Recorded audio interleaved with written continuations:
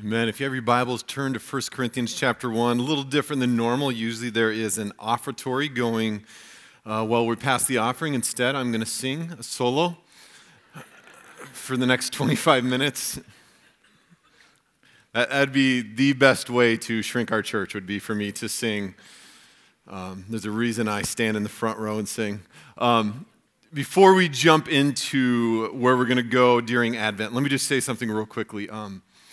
We don't often address current issues in the gathered space, although we know that we bring that with us when we come to worship, right? We bring our lives, we bring the world in, and huge issue the last couple weeks coming out of stuff that happened in Ferguson around racial tension. And I just want to say this. We are part of a denomination, the Evangelical Covenant Church, which has done a really beautiful job of leaning into racial reconciliation. And I would encourage you to go to the Evangelical Covenant Church website, some of the resources there. The president of our denomination, Gary Walter, wrote a brilliant letter that I would encourage you to check out as well. But this is a place where our denomination and we as followers of Jesus can live out a different story. We can listen, we can hear, we can understand in some really profound ways. So that's that. I encourage us to do that well, to be God's people well, living out hope in that place. So before we jump in, we're taking a break from Wayfinding. We're going to do a series called Advent Conspiracy. We did a series called Advent Conspiracy last year, and as long as I'm around here, we'll do it every year because we want the Christmas story, the story of Jesus, to be lived out differently by followers of Jesus. Last year, we took Advent Conspiracy, which is a series that a lot of people are doing around the U.S. and around the world, and we looked at the four values, which are worship fully, give more, spend less, love all, and tried to think about what does that mean for us, and each year we'll approach it in a different way. This year, what we're going to do is we're going to take the lectionary epistles. Did that make sense to anybody? Lectionary epistles. A couple of you know what the word lectionary means. Lectionary is simply, it's a tool that some churches and churches within our tradition use to go through Scripture. So in the course of 3 years, you would go from the beginning to end of Scripture, and each Sunday you would have an Old Testament passage, a gospel, an epistle, and then a psalm or proverb. And what we're going to do just during Advent is take the lectionary epistles, in other words, Paul's writings, and look at them. And we understand that we're thinking about Advent, and the very word Advent has this idea of that you're looking forward to something. It's from the Latin Adventus, that they were looking forward to the second coming. And we understand it's Christmas time, but we know Jesus came, right? It's not as though Christmas Eve comes and we're wondering, did Jesus really come or not? What's going to happen? Jesus came. We celebrate that. That is a beautiful, the incarnation of Jesus is huge. But we, on this side, we think about the second coming. What does it mean for us to think about the tension of living in the here and now, but hoping for something better, just like in the first century, they were hoping for a Messiah? And that's how we're going to sit into it as we go through this series. This week, 1 Corinthians 1, 3 through 9, we're going to talk about the idea of waiting. I know you all are just great at waiting for things, whether it's easy or hard, and you don't need this message, so it's simply for me. Yesterday afternoon, I was sitting on the couch, and I was mind mapping my message, just sort of trying to put it out and look at it. And my 9-year-old daughter, Trinity, decided to come next to me, and I had it laid out, circles all around, and she brought in some paper and sat next to me and started copying everything that I was writing. So if I faint during this message, we'll call Trinity. She'll come up and finish the message. She knows it well. And I was talking to her about the idea of waiting. If you think about it, especially if you're a kid in this room, waiting is hard, right? Like if you're a kid, you're waiting for Christmas morning because mom and dad have the presents already hidden away somewhere. They haven't told you, but they are hidden away. It's probably in the closet, by the way. Go ahead and check that out. Sorry, parents. But kids, think about you go on a trip and it's a 15-hour trip. How long does it take for your kids to ask, when will we get there? About 15 minutes. Like waiting is just, it's a challenge. In the last week, think about how many lines you've waited in shopping. One of my real struggles in life that I think God will eventually do a work on my soul is waiting in traffic. When I lived up in the cities, you'd have to wait on 494 with hundreds of cars. Now I get mad when there's 4 cars in my way. Like that angers me because I'm going to have to wait an extra 17 seconds in my life.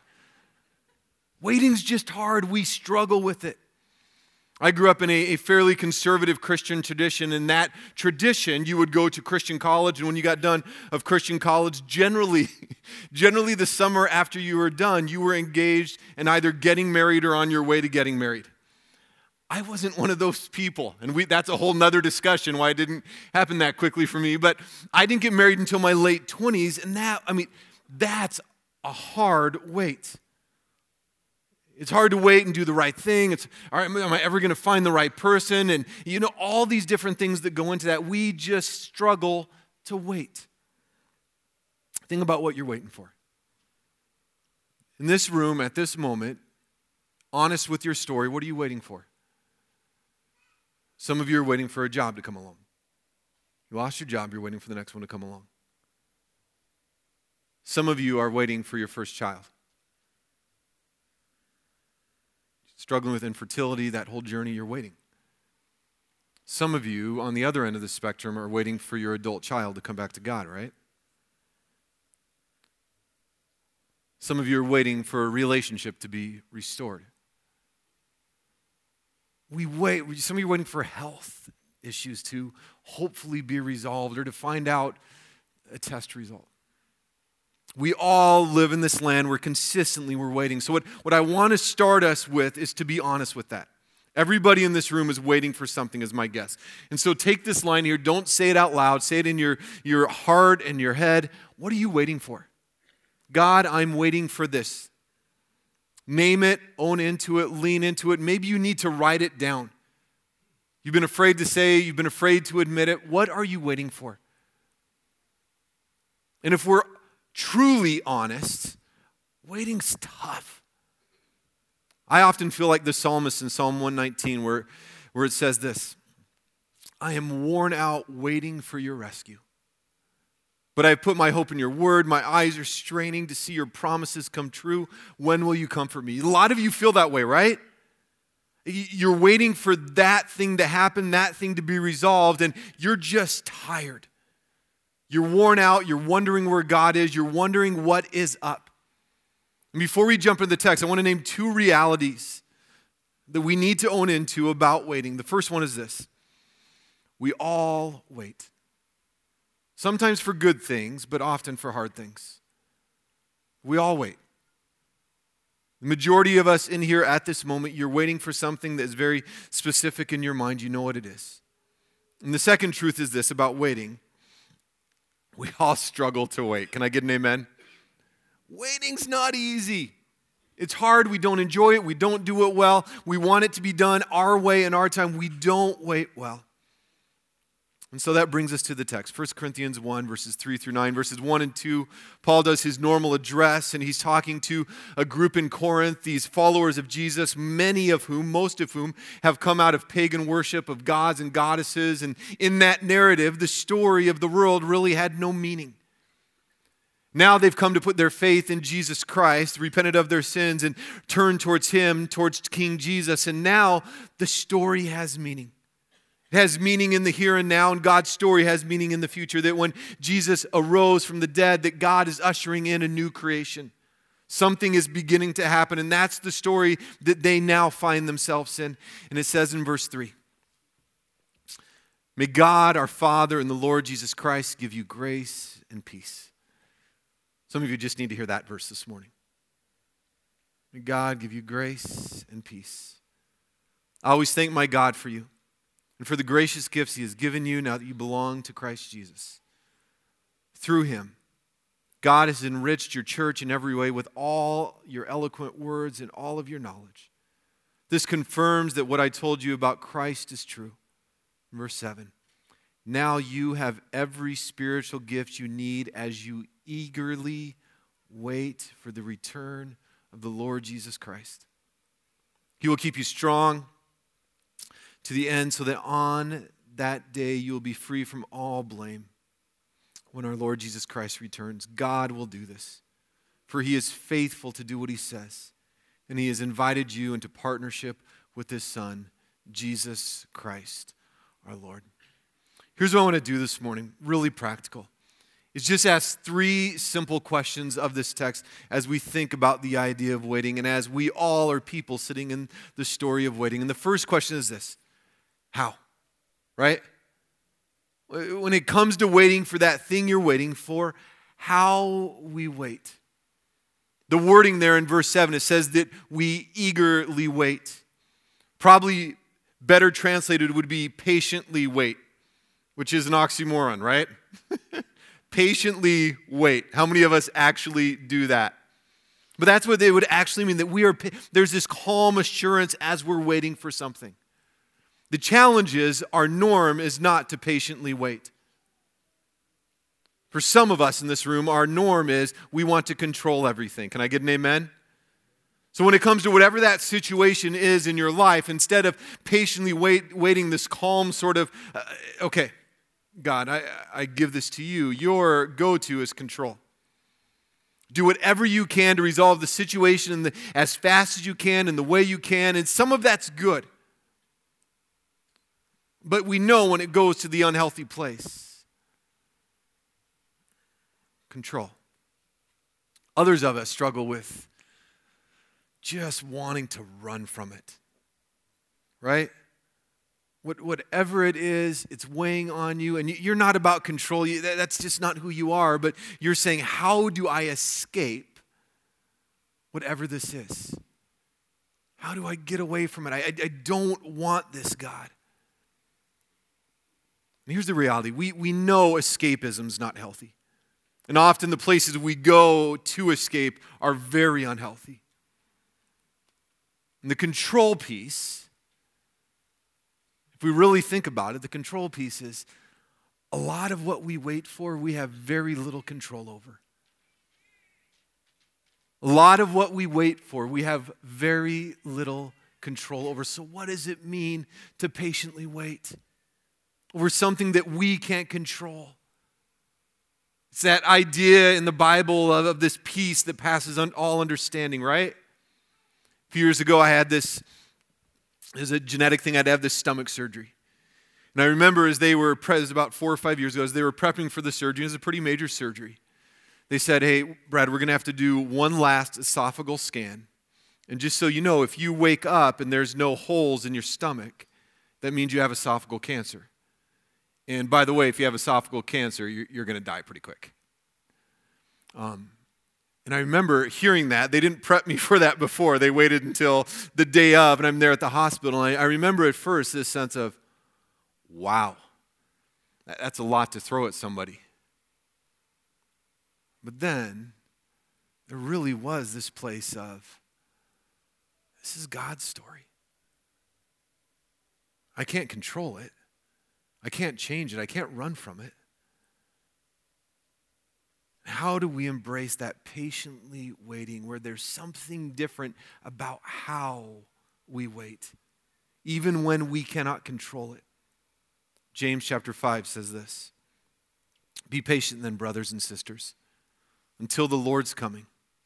See how the farmer waits for the land to yield its valuable crop, patiently waiting for the autumn and spring rains. You too, be patient and stand firm, because the Lord's coming is near. I think when we're able to wait patiently, this how, that God actually begins to do something in us. Here's the challenge. We don't always know how it's going to turn out. I can't tell you how that thing in your life is going to turn out. I can tell you this: God wants to do something in you. And how you wait will define that. John Ortberg, who I love, and I encourage you to read anything that he puts out, he says this: biblically, waiting is not just something we have to do until we get what we want. That's a bummer. Biblically, waiting is not just something we have to do until we get what we want. Waiting is part of the process of becoming what God wants us to be. You can almost see the story of Mary in that, right? In her journey with Jesus. That God really is truly, the course of spiritual formation is God wanting to birth something in you. God wanting to do something in you, even when you're waiting for that really, really challenging thing. So how? Second question is this. Who? Who we wait with. I lived for 10 years out in Philadelphia. And those who've ever, has anybody lived in Philly? I think we have one 1-year-old that lived in Philly. That's awesome. It's a good city. Don't become an Eagles fan, though. I know you, and I know your dad's a Broncos fan, so. But out in Philly, they have this amazing thing that they have figured out. Here in the Midwest, the plural of you is what? Let's talk out loud. So if I'm saying you or us, right? And out east, they have just added a S to you. So yous. So if there's a group, you would say yous. And that'd be great if the Bible at times, when it was a plural you, when it was saying you to a group of people, which is actually what's happening here in verses 3 through 9, that it's a plural reality, that it's the community of faith. We often read these things as just about me. Paul's talking to a community. And in verse 7, he says, you who are eagerly waiting for things to be made right, because you're in the struggle, you're in the pain, you're waiting for something, you together have everything you need to be there for each other. Part of waiting is letting others wait with you. I don't know about the rest of you. I struggle with this one. Probably more than everything else in waiting. Maybe it's just a guy thing. Letting others in my journey of waiting for something, that's tough. Can I get an amen, guys? I mean, open up, be vulnerable, all those words that we absolutely love, right? But the teaching here in verse 7 is that the community of faith around you, as you're waiting for that thing you're waiting for, whatever it is, part of the journey is to let others in. Because God has equipped them, God has gifted them with things that you need to be there for you, with you, crying with you, praying with you, whatever it is. God has placed around you the right people to be in your life as you wait for that thing you're waiting for. And you can only go through it the way God wants you to go through it if you let them in. So part of the journey is letting others in. That we wait patiently, that we wait as in a different perspective, but we also let others in on the journey of waiting. And then the third question is this: why? Why? In Corinth, they had come out of traditions and belief systems where there really was no meaning. Like, why would, just do whatever you want in the midst of waiting, because there's no end to the story. And now they're invited into a new story. There's hope. God actually plans on making all things right again. The part of waiting for whatever it is you're waiting for, I don't care what it is knowing that God's ultimate plan is not pain. It's not suffering. It's Eden 2.0. It's when God comes back to this place and makes everything right and is with his people again. Romans 8:23 says this: and we believers also groan, even though we have the Holy Spirit with us as a foretaste of future glory, for we long for our bodies to be released from sin and suffering. Isn't that a great line? They know that it's not right. We long for our bodies to be released from sin and suffering. We too wait with eager hope for the day when God will give us our full rights as his adopted children, including the new bodies he has promised. They knew that there was a future reality that was right, it was good, it was renewed, it was recreated. Even in the Old Testament, they got this. Isaiah 40, 30, and 31 says, even youth shall faint and be weary, and young men shall fall exhausted. That's how some of us feel. But they who wait for the Lord shall renew their strength. They shall mount up with wings like eagles. They shall run and not be weary. They shall walk and not faint. If you're a follower of Jesus Christ, we wait in a different way. We wait patiently. We wait patiently. A calm assurance that God is God, that God's story is good. We wait together. We do this in community. We let others in. We embrace the journey with people around us. And we do it with hope. Revelation 21 says this. One of my favorite passages in the Bible, talking about what we wait for, that future hope. Then I saw a new heaven and a new earth. For the old heaven and the old earth had disappeared. The sea was gone. The sea, in the Bible, that word simply represents evil. Evil is gone. And I saw the holy city, the new Jerusalem. Listen to this. I saw the holy city, the new Jerusalem, coming down from God out of heaven like a bride beautifully dressed for her husband. It's coming down. It's coming to this place. And it says this, I heard a loud shout from the throne saying, look, God's home, God's dwelling, is now among his people. He will live with them and they will be his people. God himself will be with them. It's the second coming. In the first century, they were waiting for the Messiah to come and make this happen. We're now waiting for it, for God to come down and make things fully right again. That's the future hope. And here's what it says. Here's what it looks like. He will wipe every tear from their eyes. There will be no more death or sorrow or crying or pain. All these things are gone forever. We wait with hope, friends. I don't know about you. I read that last verse, and every time I read it, I get chills.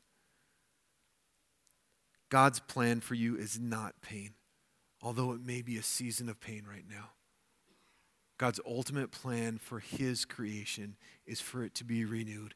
And that's the hope that we wait for. Let's pray.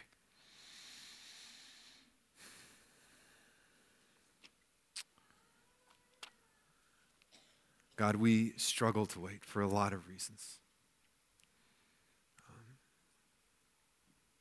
And so, God, in this season of Advent, we begin by repenting of how we, in ways, don't believe that you are God by how we wait. We repent, we turn from that. God, we want to be people who tell your story by how we wait for you to come again. How we wait in the midst of pain, how we may wait in the midst of struggling relationships, how we wait for a job, how we wait for a child, God, whatever it might be. That you would teach us to be your people in the midst of waiting. In your name we pray. Amen.